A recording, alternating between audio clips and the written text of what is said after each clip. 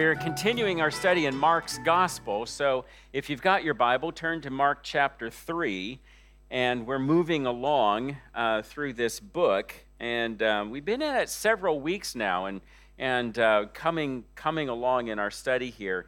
And we'll be picking up here where we left off last week in verse 7 and look at another couple of sections. Before we do that, let's pray. And then we'll dive into this and see what God has for us.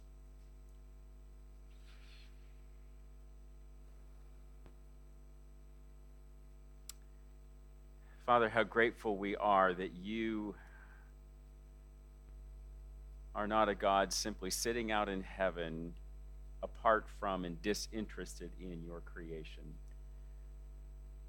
But you have visited us in the person of Jesus Christ. And you continue to visit us through the power of the Holy Spirit, and you are present in this room even now. And so we ask, Father, that you would enable us by the power of your Spirit to be attentive to your voice, because you are moving among us. You are speaking. You desire a relationship with every single person here.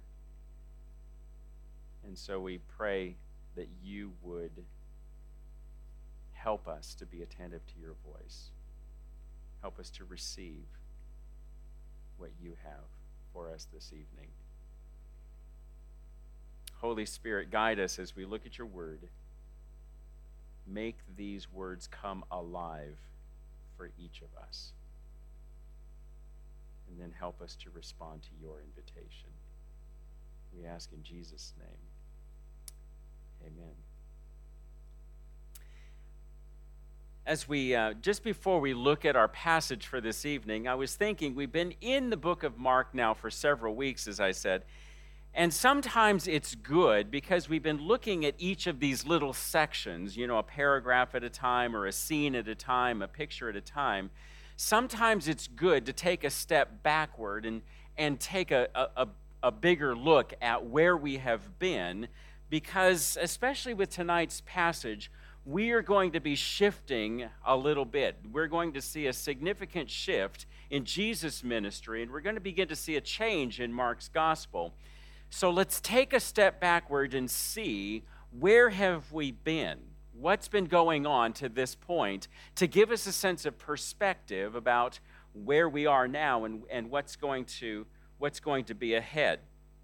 You'll remember when I preached my first message here on this from Mark's Gospel, I mentioned that there are always three questions that we should be asking every time we look at any passage in the Gospels. Whether it's Matthew, Mark, Luke, or John, there are always three questions that I ask myself, whether I'm looking at the book as a whole or if I'm looking at a particular verse or a paragraph. The first question I always ask myself is, what is this passage teaching me about Jesus? Because the gospel writers tell us this is about Jesus. We want you to know who he is. We want you to know that he's the Son of God. We want you to know who this person is. It is the gospel of Jesus Christ. And so they're teaching us something about Jesus. So what is this passage teaching me about the person of Jesus Christ? And that's always the first question I ask myself as I look at a passage or a paragraph or a verse. It's teaching me something about Jesus. What is that? And the second question that we have to ask is this: Jesus is always teaching us about the kingdom. He preaches about the kingdom. He demonstrates the kingdom. He heals. He forgives sins. He's always teaching something about the kingdom of God, either directly through his words or through his actions. Sometimes he teaches about the kingdom by what he doesn't say as much as by what he does say. But Jesus, the gospel writers tell us, is always teaching us something about the kingdom of God. Especially when we get into the parables, we will see this very, very clearly. Jesus begins the parables by saying, the kingdom is like a mustard seed, or the kingdom is like a treasure, or something like that. So he's always teaching us something about the kingdom. What do we learn about the kingdom in this passage or in this verse? And the third question we have to ask ourselves is this: who is a true follower of Jesus? Because we see the people's response to Jesus in all of these passages. There's always some kind of a response that is in some way implied or even stated. Sometimes it's very obvious. True followers of Jesus, he says, lay down their lives. They take up their cross and they follow me. There's a sense of action that is called for there. And we'll see again tonight the response of people as they interact with Jesus. Who is a true follower?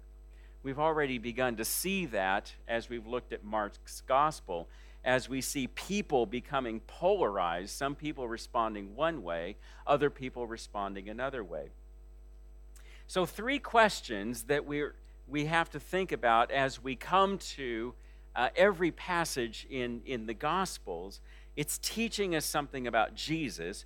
Jesus is teaching about the kingdom, and people are responding in certain ways. Who is a true follower and who is not a true follower? So as we look at these first couple chapters in Mark, I think there are 4 things that I would emphasize that kind of come out of these 3 questions. The first thing that I would emphasize is that that Mark is really underscoring Jesus' identity as the Son of God and as a man with authority. He is really underscoring Jesus' authority as the Son of God. We see that all through these chapters. He has authority to teach. He has authority that exceeds the scribes and the Pharisees. He has authority to heal. He has authority over the demons and spiritual authority. He has authority to cast out demons from people. He has authority to forgive sins. All these things, Mark keeps saying, this is Jesus' authority. He is the Son of God, but he is a man with authority. Very different from any other kind of authority they've ever seen among the religious leaders. So Jesus' authority is being underscored again and again all throughout these chapters.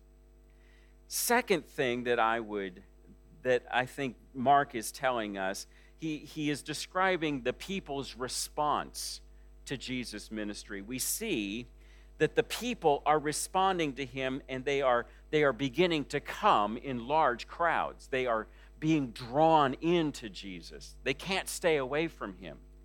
And so we see the people responding to his ministry. They are coming to have their sicknesses healed. They are coming to have demons cast out of them. They are coming for spiritual healing, emotional healing, relational healing, for sins to be forgiven. All these different things, people are responding. But then conversely, we see, thirdly, the deepening opposition of the religious leaders.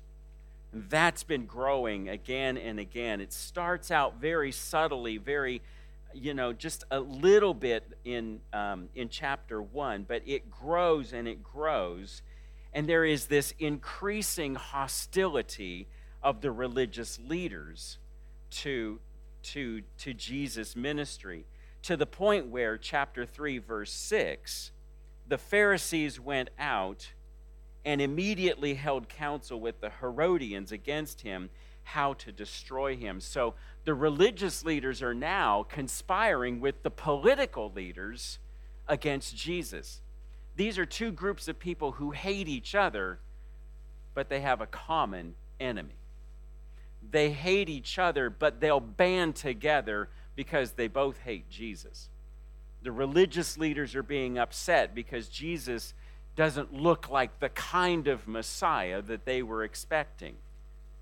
The political leaders are getting a little bit off guard because they see Jesus as somebody who has this authority, And that makes them nervous as well. So the political leaders are nervous and the religious leaders are nervous, and there's this deepening opposition to Jesus. The fourth thing that we would observe in these first chapters, that as Mark is unfolding his gospel, is that the kingdom is near and it is open to everybody. The kingdom is near. It is open to everybody. The kingdom of God has drawn near. In fact, Mark uses, the Gospels use that language at times, that the kingdom has come near to you. The kingdom has drawn close. And we see here that it is open to all. See, the religious leaders would keep certain people out of the kingdom. The sinners and tax collectors. You haven't earned your way into the kingdom, but Jesus is forgiving sins and welcoming them into the kingdom. And so the kingdom is near and it is open to all, especially to people who to this point have been excluded, who have been told you can't have a relationship with God until you go and get your life cleaned up and then you can come into him. But we see that Jesus is welcoming those who have been unwelcome to this point. So the kingdom is drawing near, and it is open to all these people. So that sets up where we are tonight in chapter 3, verse 7. We'll pick it up here. And we'll notice a beginning of a shift in Jesus' ministry beginning at this point.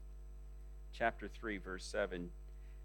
Jesus withdrew with his disciples to the sea, and a great crowd followed from Galilee and Judea and Jerusalem and Idumea and from beyond the Jordan and from around Tyre and Sidon.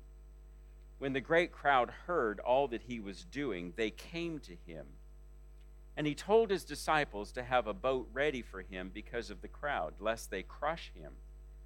For he had healed many, so that all who had diseases pressed around him to touch him. And whenever the unclean spirits saw him, they fell down before him, and they cried out, "You are the Son of God." And he strictly ordered them not to make him known. And he went up on the mountain, and he called to him those whom he desired, and they came to him. And he appointed 12, whom he also named apostles, so that they might be with him, and he might send them out to preach, and have authority to cast out demons. He appointed the 12, Simon, to whom he gave the name Peter, James, the son of Zebedee, and John, the brother of James, to whom he gave the name Boanerges, that is, the sons of thunder, Andrew and Philip and Bartholomew and Matthew and Thomas, and James, the son of Alphaeus, and Thaddeus, and Simon the Canaanian, and Judas Iscariot, who betrayed him. A couple things we need to pay attention to here, beginning in verse 7. First, we notice, as I said, the beginning of a shift in Jesus' ministry. Up to this point, we have seen again and again how often Jesus' ministry takes place in the synagogue. The synagogue is the center of a lot of Jesus' ministry. We see even at the beginning of chapter 3, again, he entered the synagogue. We see that a number of times where Jesus' ministry begins in the religious institutions of the time. And that's the synagogue is the center of that in these small towns and villages around the area. And this seems to be a regular practice for him, to go into the synagogue, to teach, to read the scriptures, to preach, and so on and so forth.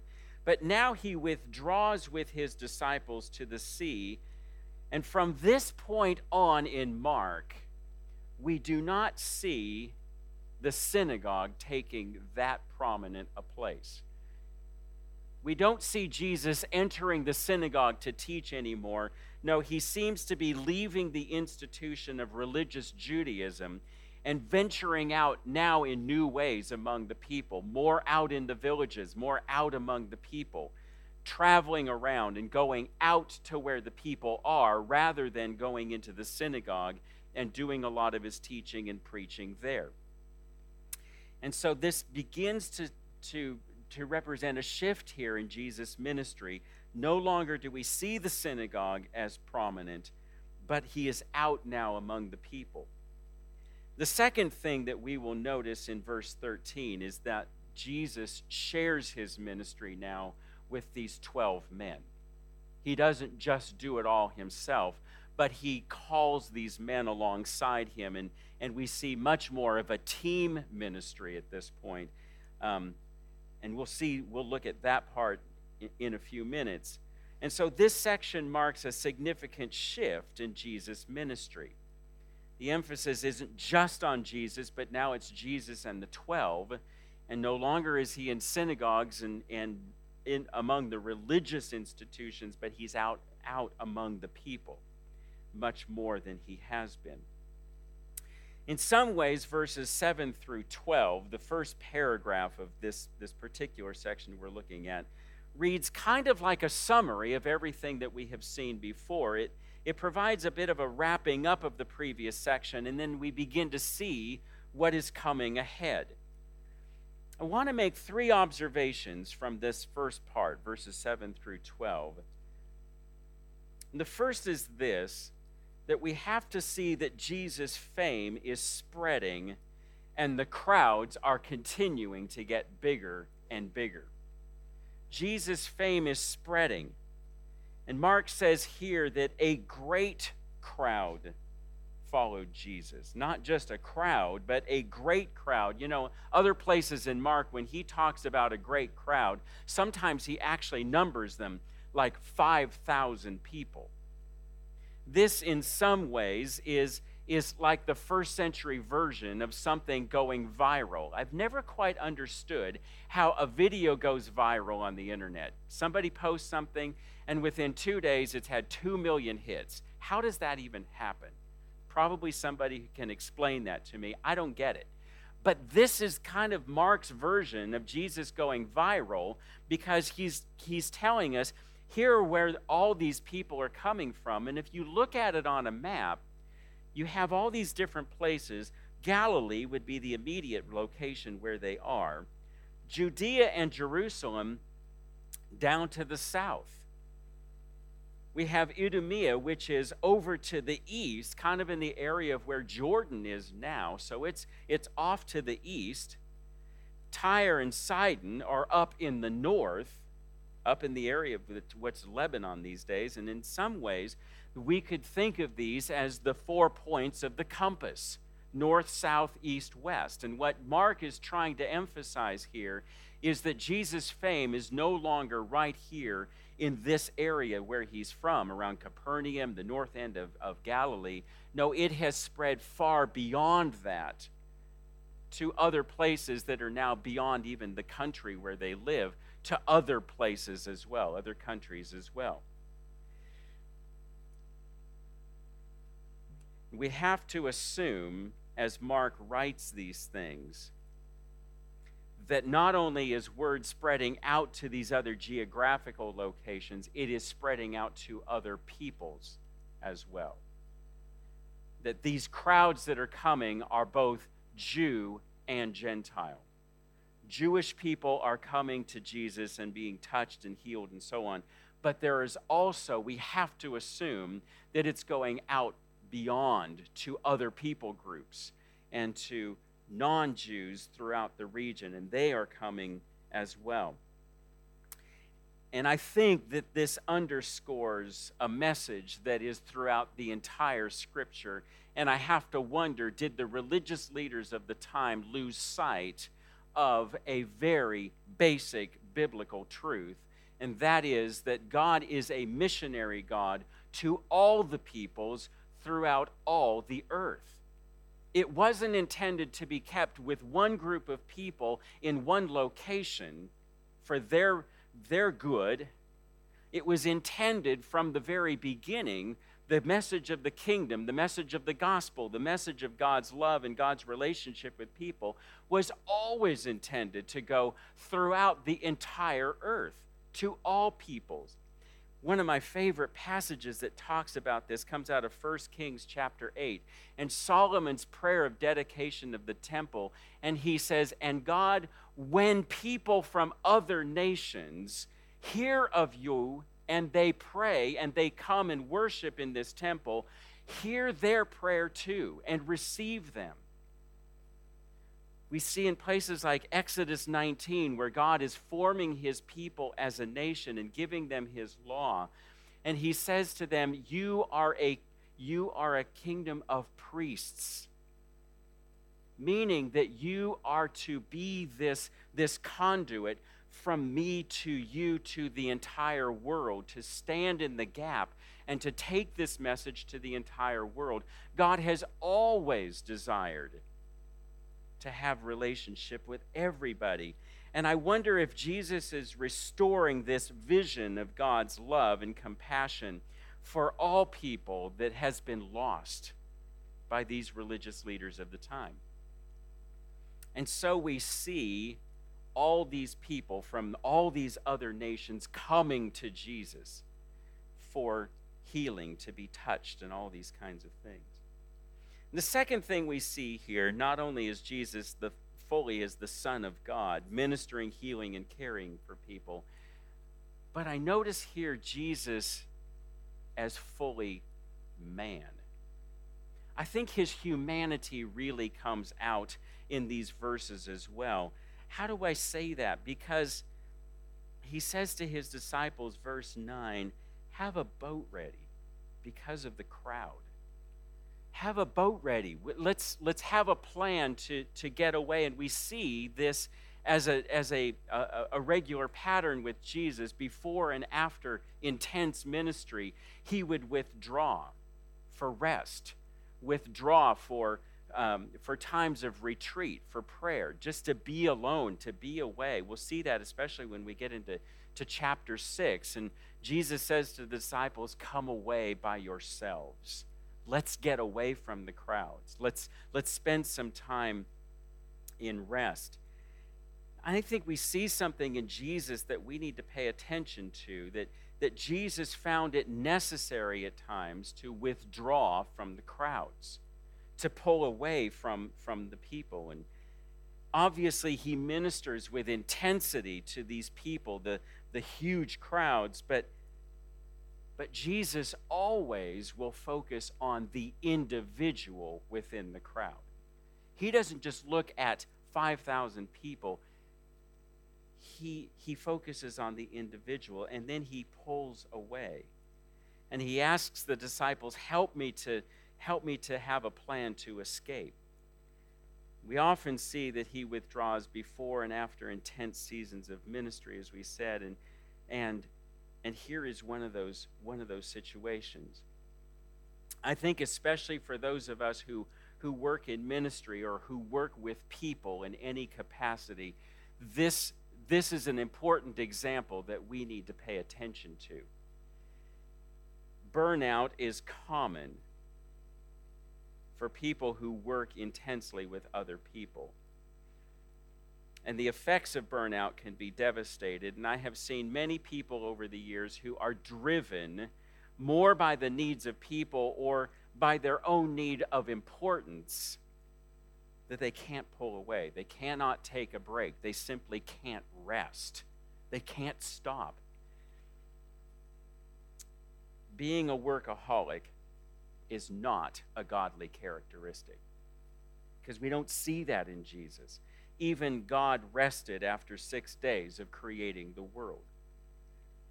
I think that when I am tempted to be driven, and I do have that temptation on occasion, it is more often a sign of my neuroticism than it is of my holiness. Even God rested. No one was more aware of the needs of people and the urgency of the gospel message than Jesus was, and yet he even found that it was essential to get away for times of rest. Sabbath rest is important, and that's why God gives it to us. We need times of rest. And if Jesus needed times of rest, how much more do we?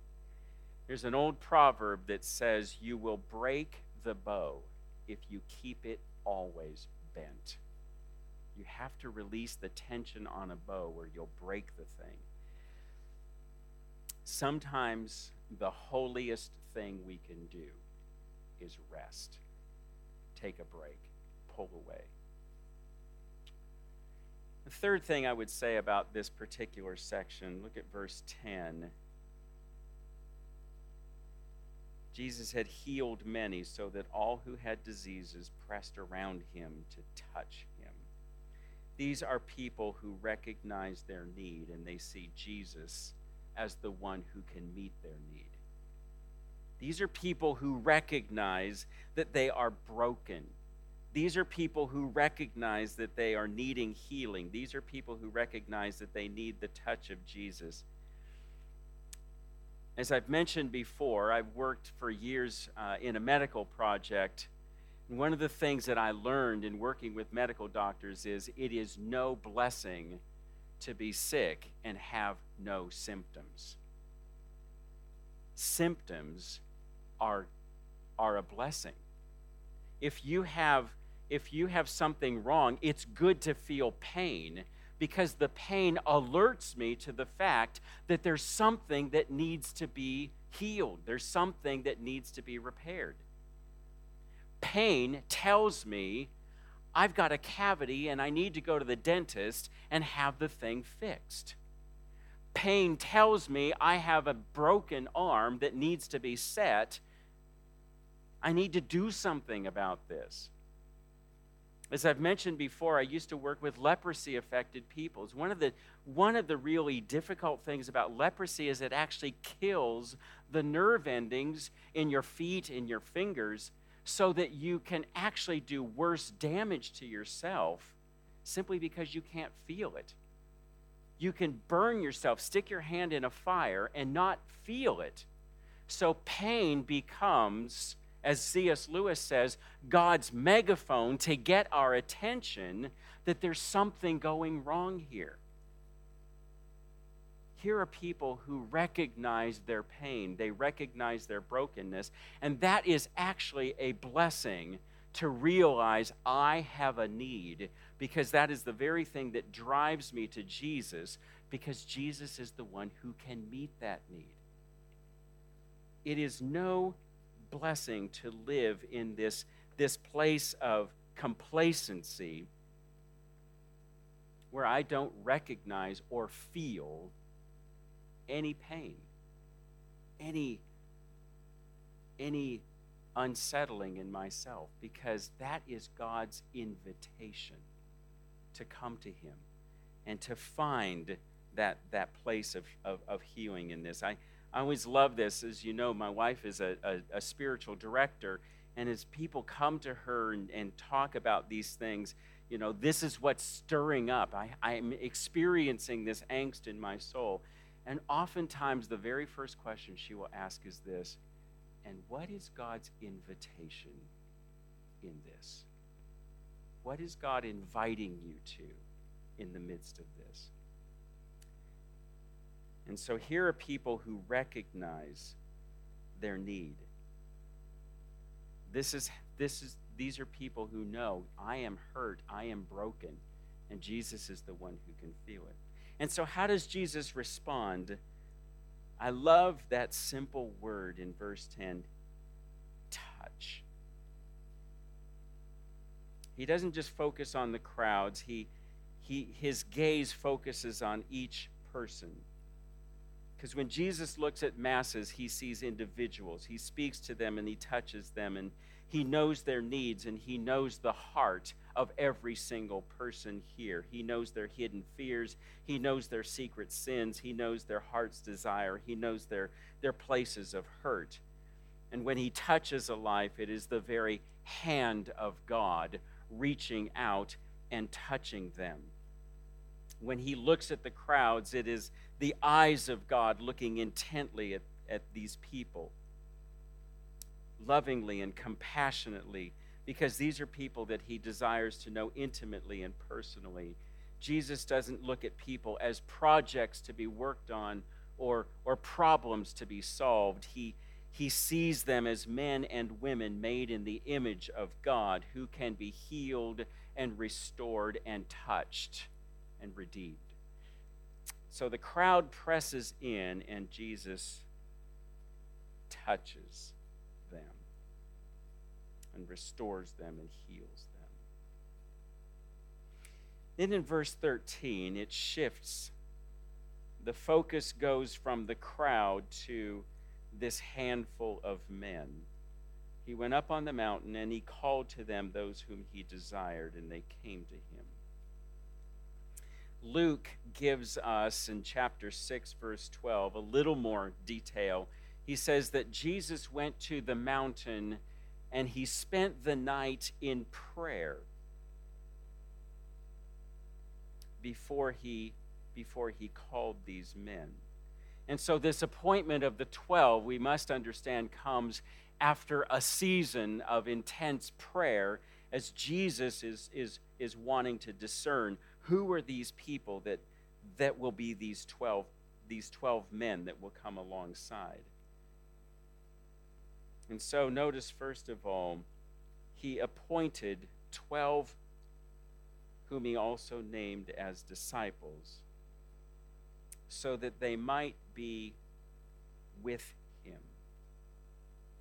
It's an easy phrase to go right past, isn't it? And just move on, so that they might be with him and then they would do all these things. No, I want to stop there, because that's where discipleship begins, so that they might be with him.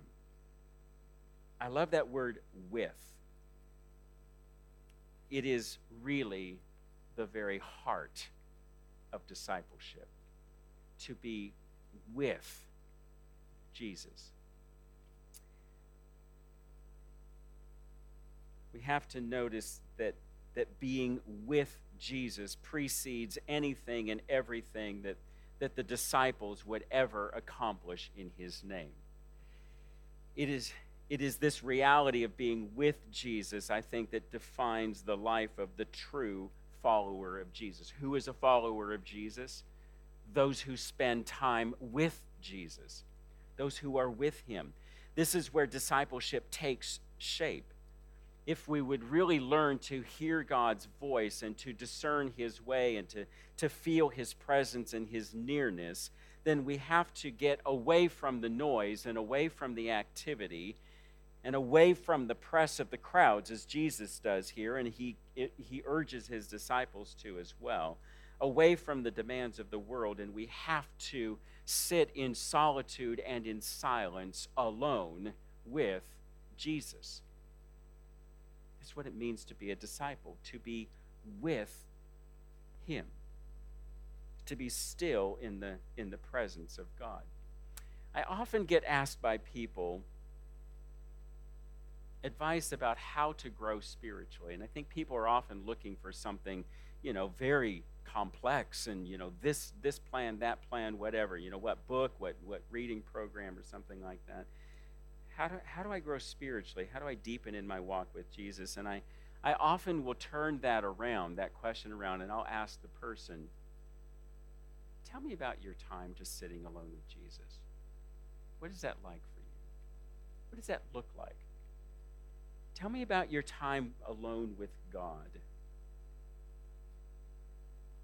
It's interesting to me how many people, even people in ministry, will often say, I don't have time. How do you find the time for something like that? And I think, well, that's the first priority. Everything else fits around that.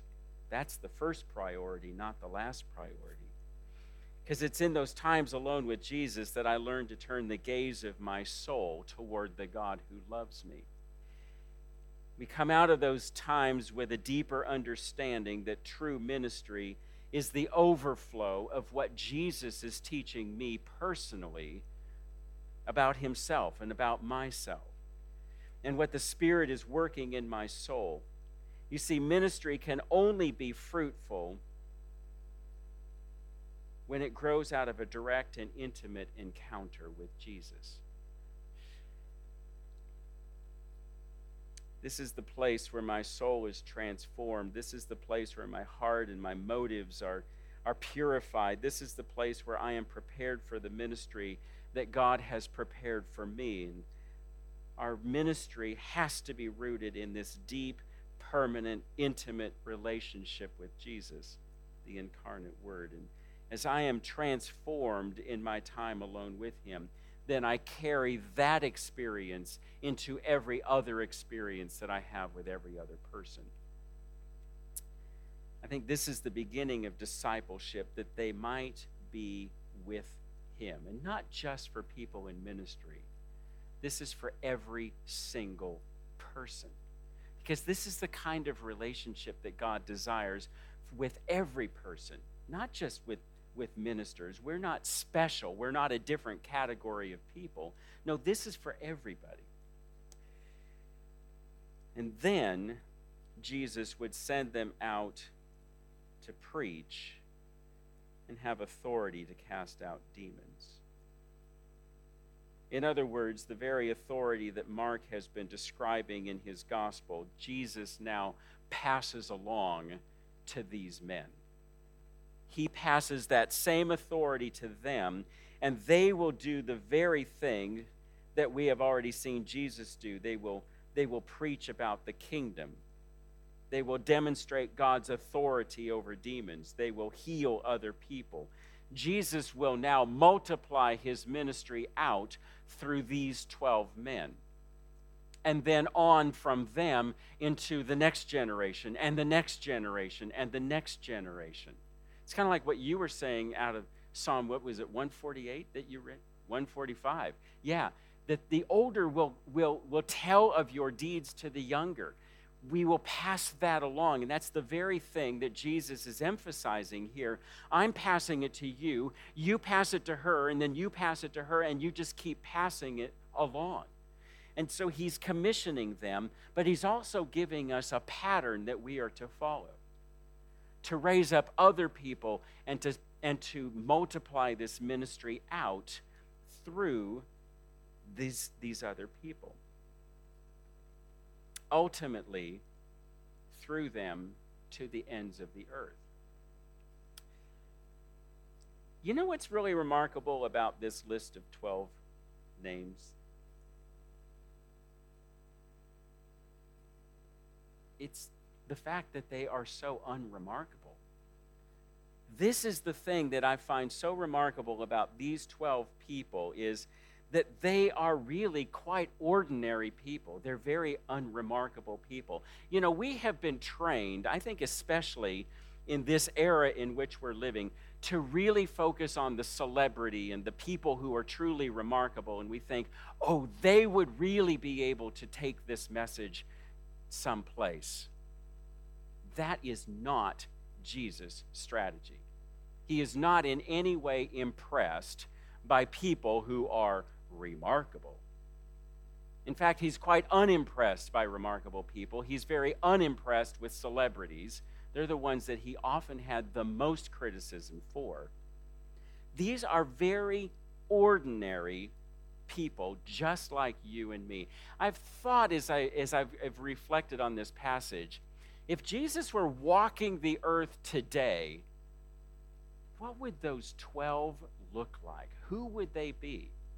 And I think we would be amazed at how absolutely ordinary they are.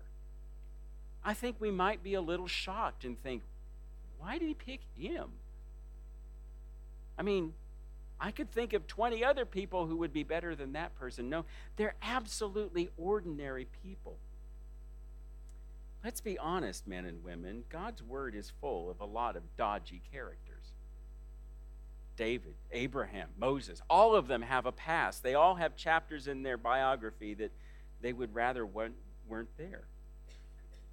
They are not in any way religiously respectable.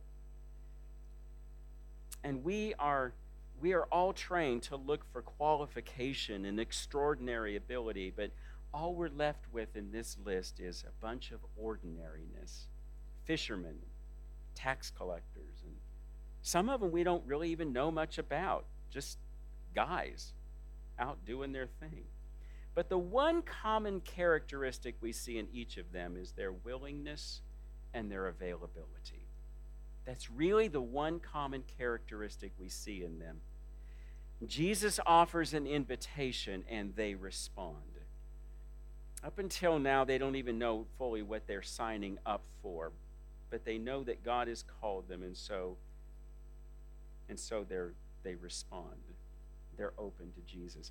You know, as I've reflected over the last several days about the people who have been most influential in my spiritual life and in my preparation for life and ministry and all of that, this has been kind of driven home to me again, that the people who have been most influential are not spectacular people. The man who really, I think, who was an example to me of a pastor, I've known him all my life. He actually just passed away last year. You would not know his name. If I mentioned his name right now, it would mean absolutely nothing to any of you. But he faithfully pastored this church. He planted this church, faithfully pastored this church.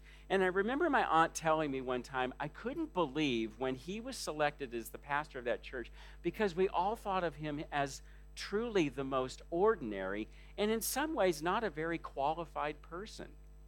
She said, I couldn't believe that they selected him to be the pastor of this newly planted church. And he faithfully pastored that church for 40 years and probably sent more people around the world as missionaries, including his 4 daughters, than any pastor I have ever known. What did he do? He simply, faithfully loved people, preached the word, and that church, not a huge church, a decent-sized church, has impacted every continent of the world because of the ministry of this faithful preacher. He was simply faithful. He answered God's invitation, and he simply did what God told him to do. Completely unremarkable, certainly not the best preacher I ever heard. Faithful, willing, obedient, available. Interestingly, the man who I probably learned more from about teaching the Word of God than any other person is a man who he admitted, I was not wanted as a child. I was that child that came along later in life, and it was one of those unwanted pregnancies, and he knew it. He said, I wasn't wanted as a child, and I felt that. I grew up with the stigma of that throughout my childhood, and stuttered terribly. Couldn't even speak a sentence without stuttering.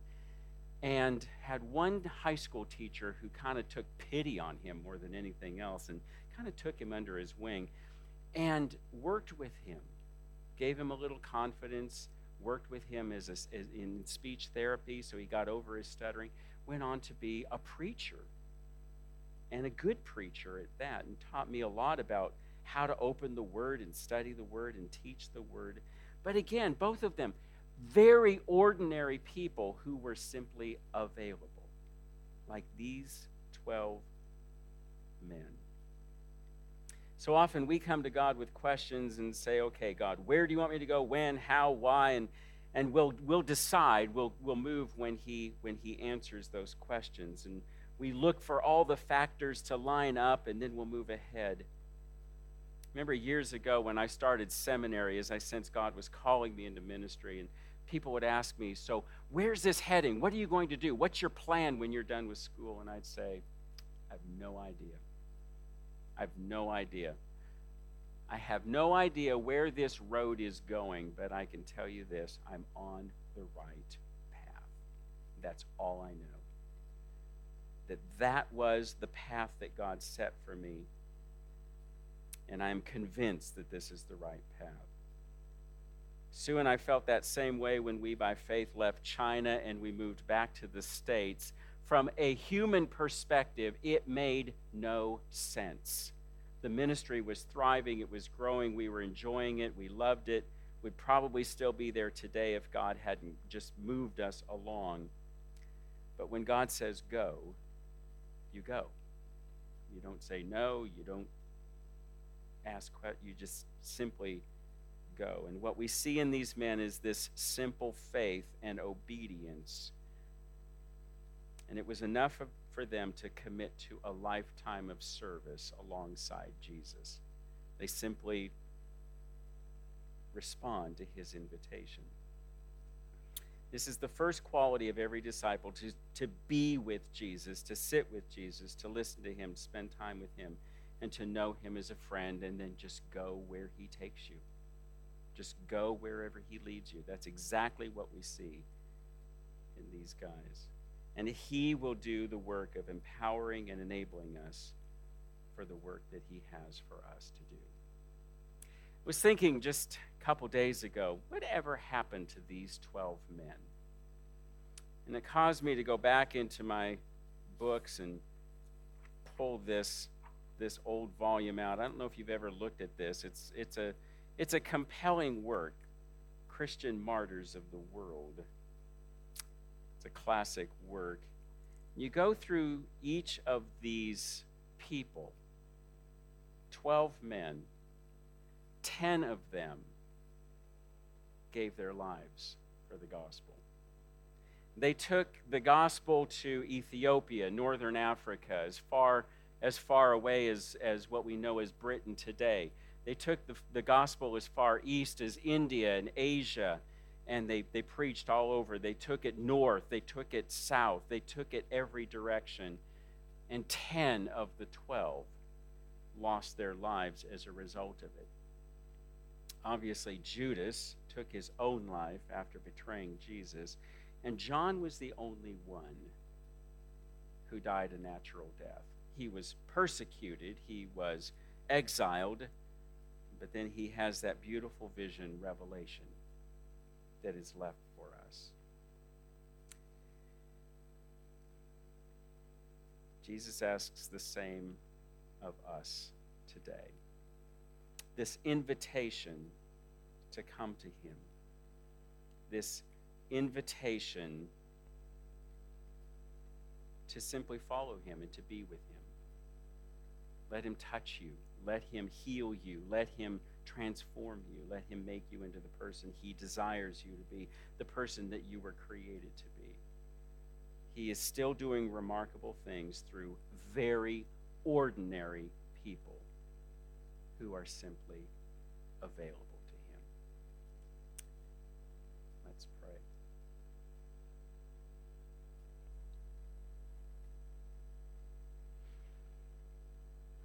I have no idea what the particular invitation is that Jesus is extending to each of you, but I do know this, because I know the work of the Holy Spirit, that he is inviting every single person at this moment. If you would be open and willing to receive that invitation. For some, it's an invitation to simply come and to be healed, to be touched by the Master. To begin that journey of faith, of walking with him. To be open to him, to know him. For some, it's an invitation to go deeper in your walk with him and to know him more than you ever have. For some, it's an invitation to step out in faith and to follow him into new places, into new territories, into new ministry, whatever that is, to take a risk. But I do know this, because I know the scriptures and because I know the Spirit, that he does invite each of us into this journey with him.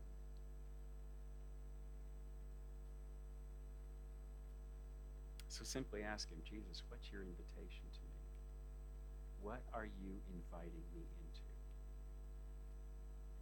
What part of me do you want to touch, to heal, to restore, to redeem?